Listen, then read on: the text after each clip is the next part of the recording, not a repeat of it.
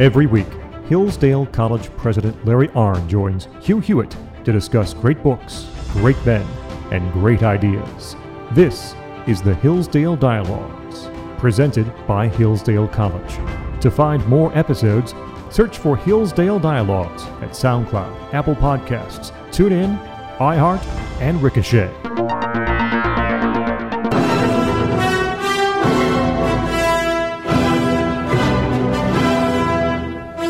Welcome back, America. Morning glory to you, evening grace, everyone else. I'm still in France. I did not get back, but luckily I pre-taped with Dr. Larry Arnn this first of two conversations about Cicero's On Friendship. And I wouldn't have missed it for the world because I like the Romans better than the Greeks. And I'm going to start there because Cicero is a Roman among the Romans.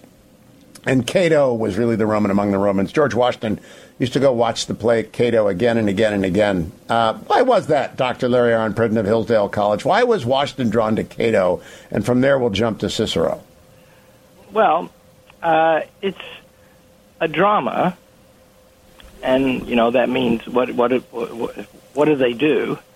They take life and they put it in motion, and they can focus and pick and perfect the things they put in motion.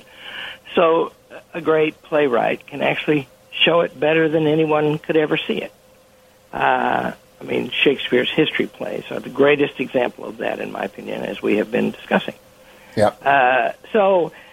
Cato, these are statesmen of the Roman Republic near its end, and one of them at its end, one of the Catos, Cato the Younger, who died as a result of his end, and who was a friend of Cicero. And so you get to watch them, and you get to see the situations and how they react to them. And I bring up Cato because the dialogue we're about to discuss, Cicero's On Friendship, is a dialogue that begins with reference that Cicero makes to a previous dialogue he did on Cato the Older being an old man. And he says, I'm going to do this in a dialogue because it's the only way I can get this done. And would you explain, I've got 5 pages of close notes on Cicero's On Friendship. And I come to find out that our mutual acquaintance and friend, Archbishop Chaput, keeps it on his Kindle. And it's a good book. It's easy to read, too. It's not Aristotelian in its difficulty. Cicero intended to be understood by Romans of the time he was writing, other Romans, a Roman for the Roman. But why does he use a dialogue as opposed to Aristotle just doing a treatise? Well, for the same reason that Plato did. It makes them like a drama. You can set them in a context. It matters then who the people are who are talking, and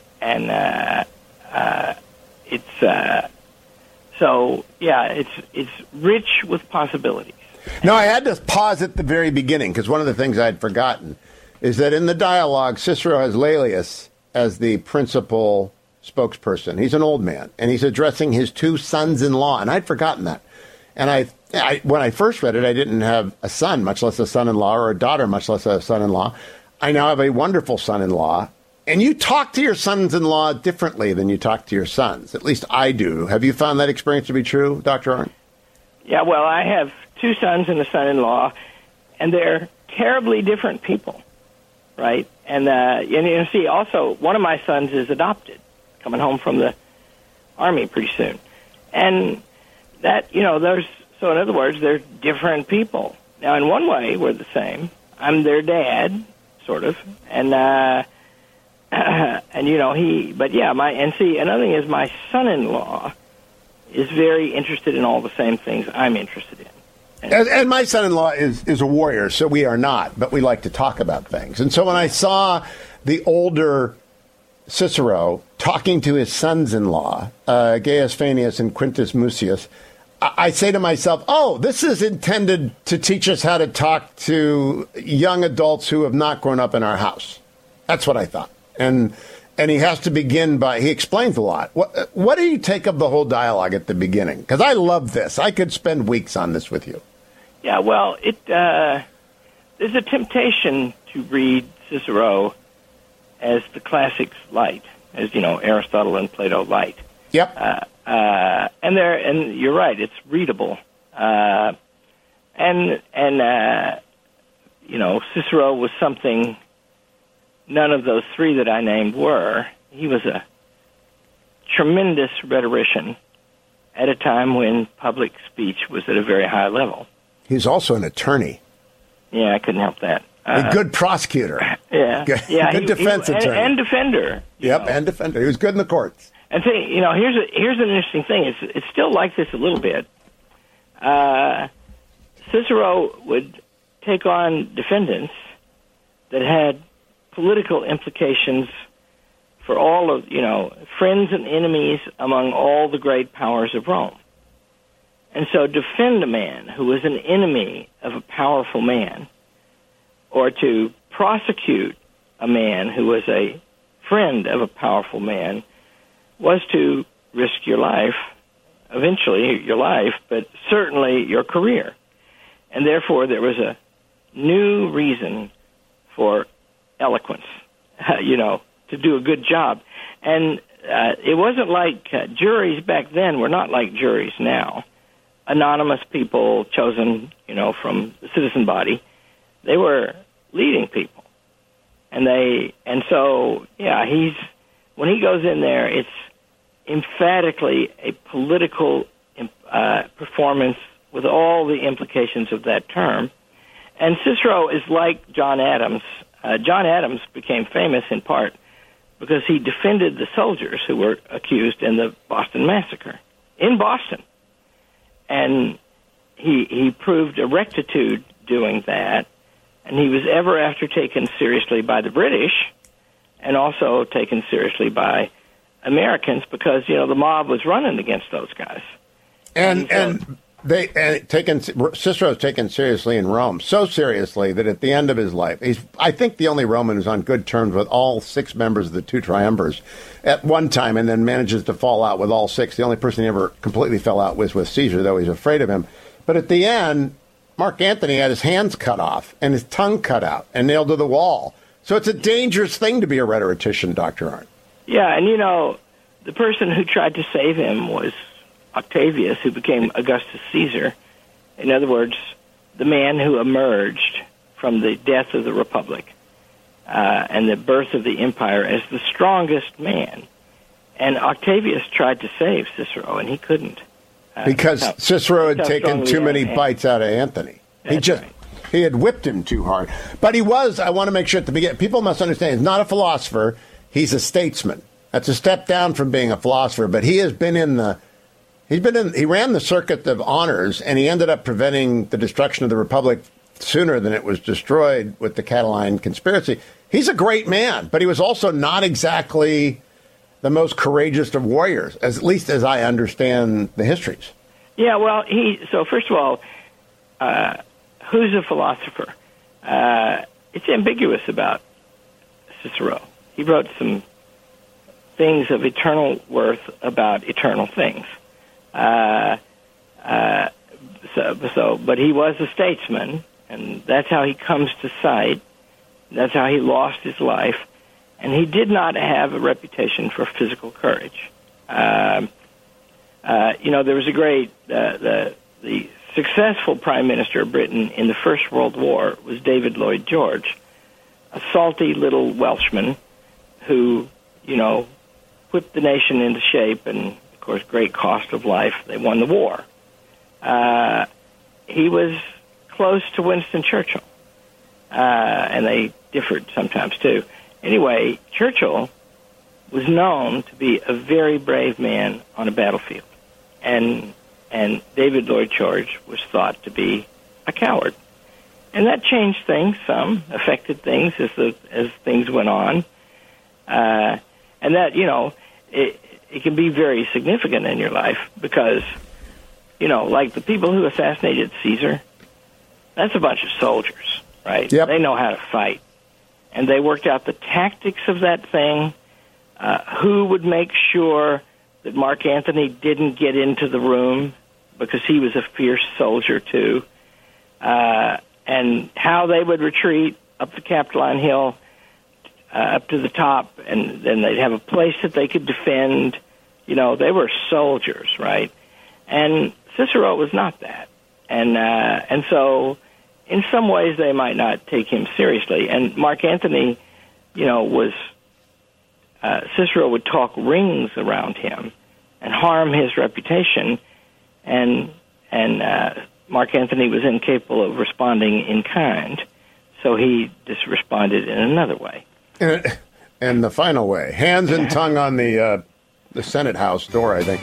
Dr. Larry Arnn is my guest. We're talking about friendship, Cicero's on friendship, this week and next. Don't go anywhere. There's lots ahead on the Hillsdale Dialogue. Everything Hillsdale at hillsdale.edu. Stay tuned.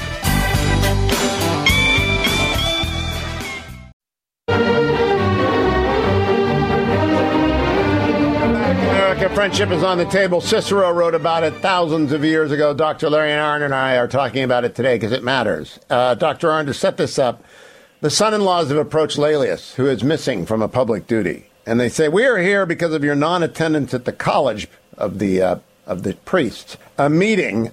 We want to confirm you were sick, right? You weren't just sad, because your sadness cannot allow you to skip your duties. Melancholy is not the reason. Now, first of all, is melancholy a bad thing? Yeah.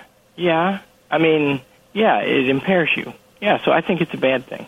I don't think melancholy is a bad thing. We'll put that down. I think melancholy is a passing thing that you need to work through. But let's talk about, why is he insisting? I wasn't melancholy. I wasn't sad over the loss of my friend. I was sick. Why does that matter? Well, by the way, you just agreed with me, if you don't know it. Something you have to work through, you said. In other words, not a good thing. Right. And that means that Cicero is asserting, I'm not incapacitated by mood, I just had a physical illness. Yes, and having to work through tough things is my restatement of that. There are times when you will be melancholy, it will descend on you, and you just have to work through it. But it is a good thing to do it the right way. And Cicero here is having his principal expositor say, I'm not sad, I was sick, so let's move on with it. What can I tell you about friendship? And he says, nor do I think that anything can happen that will cause a man of principle to intermit a duty. Now, that's a translator's choice. Intermit. I think it just means punt, to miss. And it's a high standard, right? You never don't do your duty. Yeah. See, the spirit of that, that's strong, right? Man, very. The great Tommy Lasorda, manager of the Dodgers, he's dead now. First time he had a heart attack, when he came out of the hospital, he says, I don't get heart attacks, I give them. That's very good. All right, so then he moves on to say, look, we're talking about Cato, putting aside everything else, how he bore his son's death. And then he talks about all of his friends who bore their son's death as being the hardest thing a parent can do. And I agree with him on that. I stand and agree with him on that. But he said you have to do it. Right.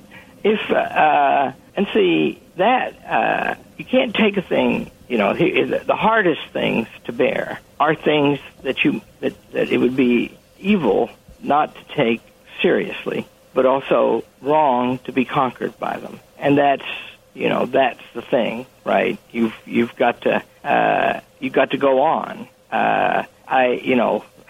You and I are on the threshold of our antiquity, and how are we going to bear that, right? And my theory of it is, you have to have something great to do while you have life, and to retire and not do serious things is death. And I won't be the president of the college forever, but I'll find something to do, and I'll need to. And my wife said, or you'll drive me crazy. Yeah, and I've got the same kind of spouse, so that's not really an option.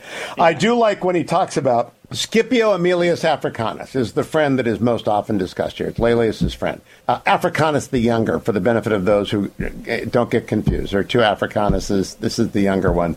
He says, as for him who's died, who can say that all is not more well? For unless he had taken the fancy to wish for immortality, the last thing of which he ever thought, what is there for which mortal man may wish that he did not attain? In early manhood, he more than justified by extraordinary personal courage the hopes his fellow citizens have conceived of him as a child.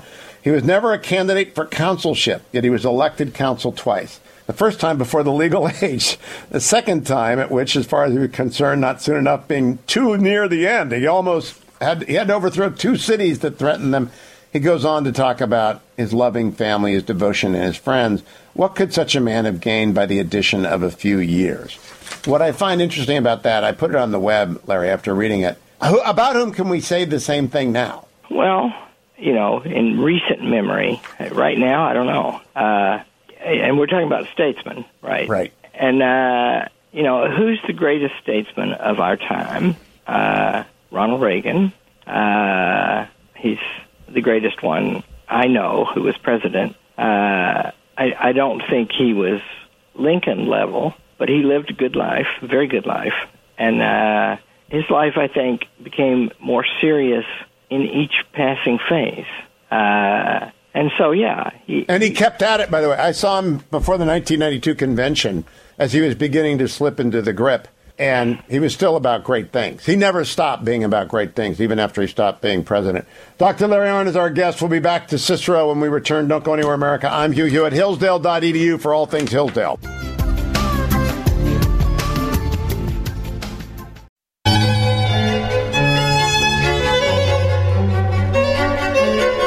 Welcome back, America. Hugh Hewitt talking to Dr. Larry Arnn about Cicero on friendship. We're in our series on friendship, 3 weeks of Aristotle, 2 on Cicero. All right, Dr. Arnn, the first thing he says, Cicero has him say, friendship can only exist between good men. I do not, however, press this too closely. Why is he hedging on the first declarative statement? That he doesn't press it too closely. Yeah. Well, it might be bragging. He, by the way, this book is a direct act of friendship toward the greatest man he knew, Scipio Africanus. Yes. So it's something, it's many things, and it's many things more general than that. But first of all, he's paying a debt. And that means that, according to the classical understanding, which is the correct understanding, in my opinion, of friendship, you need to both be good. Well, if you're describing an awesome human being as your friend, are you making the same claims for yourself? And that would not be seemly. See, you don't. It's dishonorable to claim honor for yourself, because for one thing, it means you're putting honor too high. I mean, he talks about Coriolanus here, by the way. Yes, he does. Who was a man who was simply overcome by love of honor, and it destroyed him. Because it's not the best guide, right? And it's not the best guide because it's too variable, right? It depends so much on the situation and so much on the people who are paying the honor, so much upon what they're paying the honor for. Whereas if you just step back from all of that, Coriolanus was an incredible warrior, and he went inside by himself, the gates of Corylli, and fought his way back out. It's in Shakespeare's play, and that's legendary, right? But almost nobody alive could have done that. Right. Very brave people had never seen such a thing. Then he wants ordinary people to pay him great respect and dignity. And they don't, and why would he care about that? Wouldn't just the doing of that be sufficient? And no, he can't be satisfied with that. And so one of the lessons here is that honor, in the end, cannot be the ultimate ground of friendship. It has to be something else. In fact, he spends quite a lot of time on this point, and I'm glad he did. Ian Forster is a fine novelist. I don't know if you care for him, but he's a fine novelist. But he was very wrong about this. He said, if I ever had to choose between my country and my friend, I hope I would have the courage to choose my friend.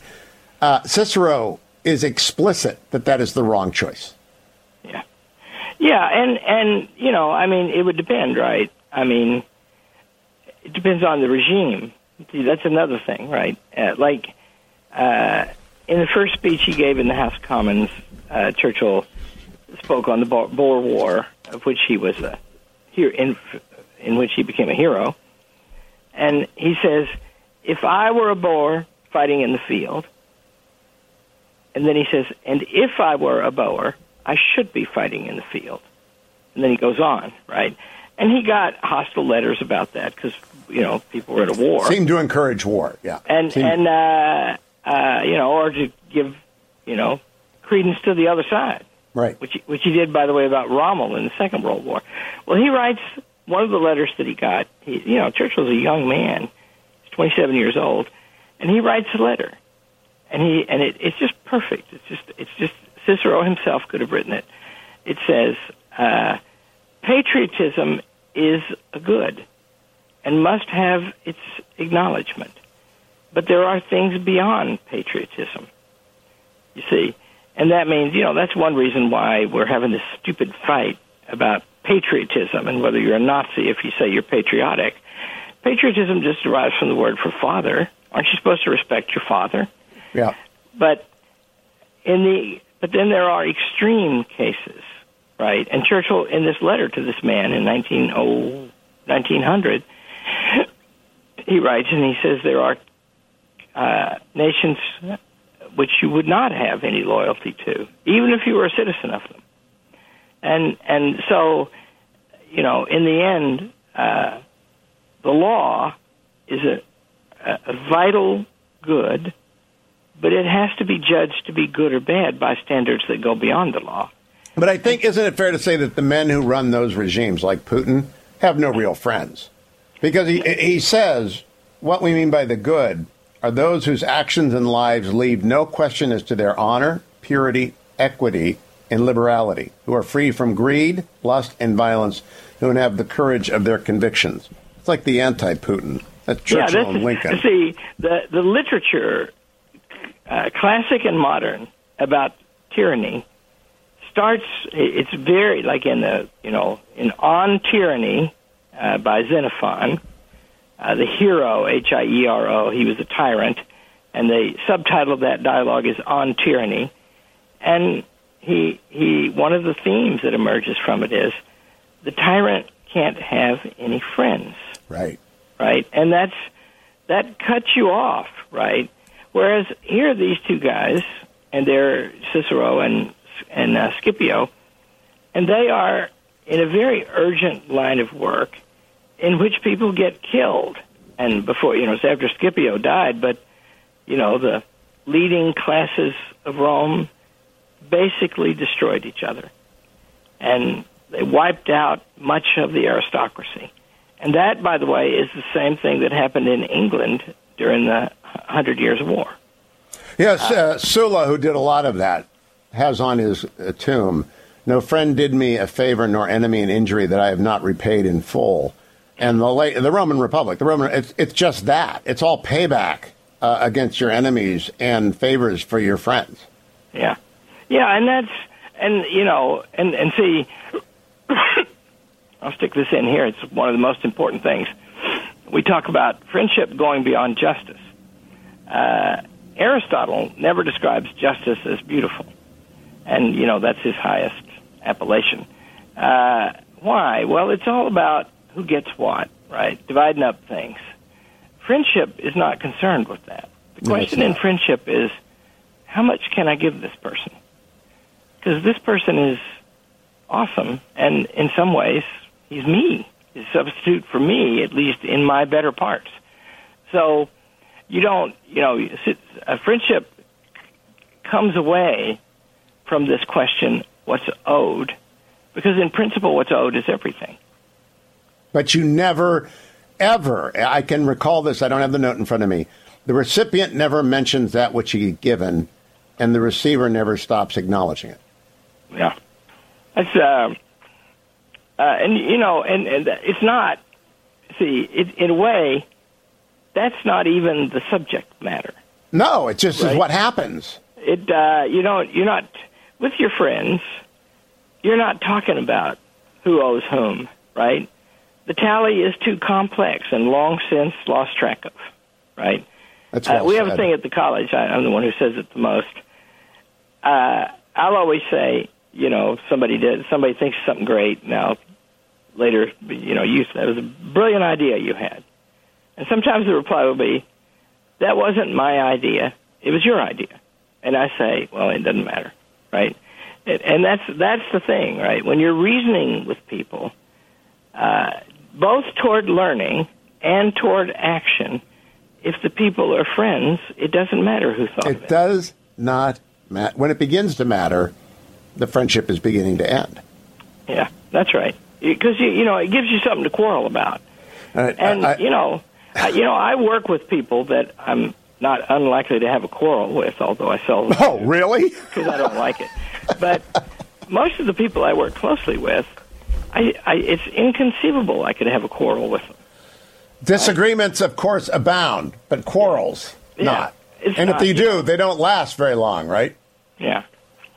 You can, according to American manners, and I think, by the way, they might even be universal. With your friends, the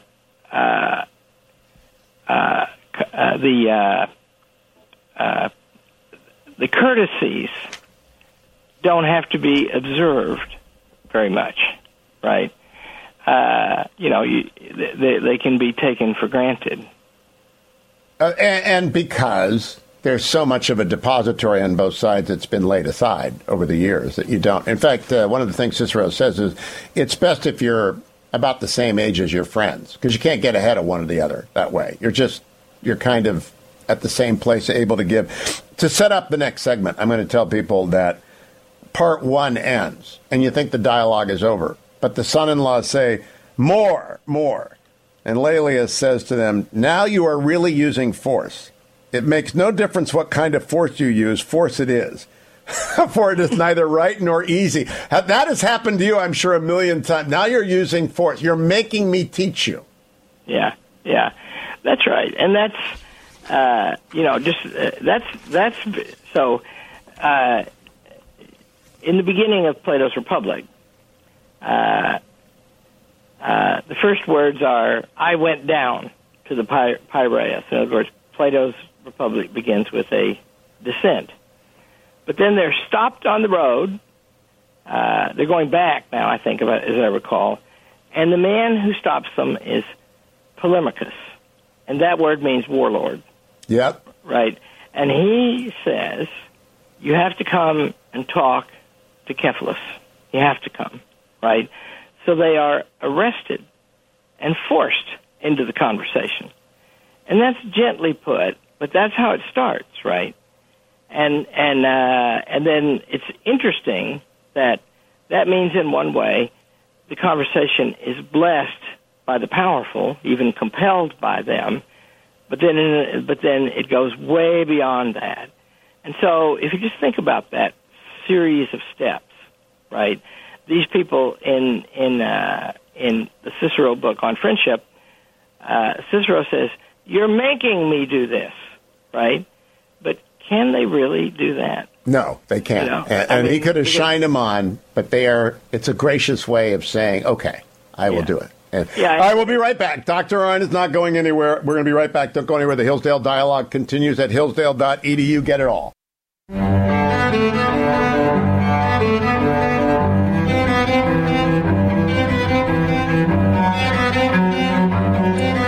Welcome back, America. This is the end of the first hour of 2 on Cicero's On Friendship. I want to read this to Dr. Arn and have him think about it out loud. He said, the most difficult thing in the world, Cicero writes, in the form of Laelius, was for a friendship to remain unimpaired to the end of life.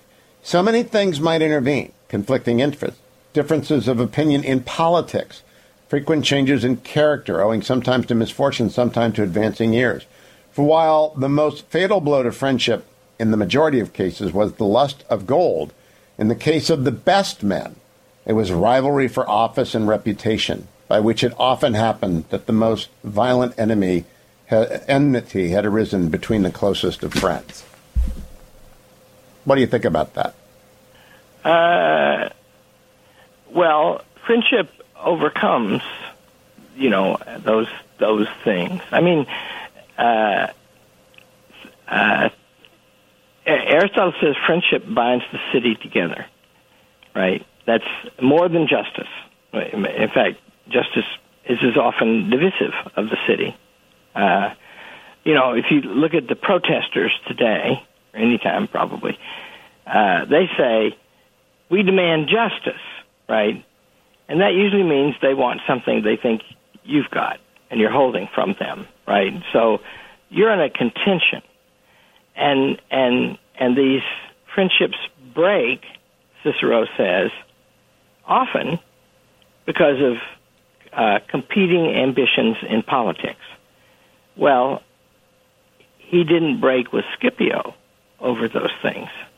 Well, it's the admonition that I'm worried because you and I both have friends who are in competition with each other for high office and appointments and things like that. The worst thing in the world that would happen to them is for their friendship to fracture as a result of the competition.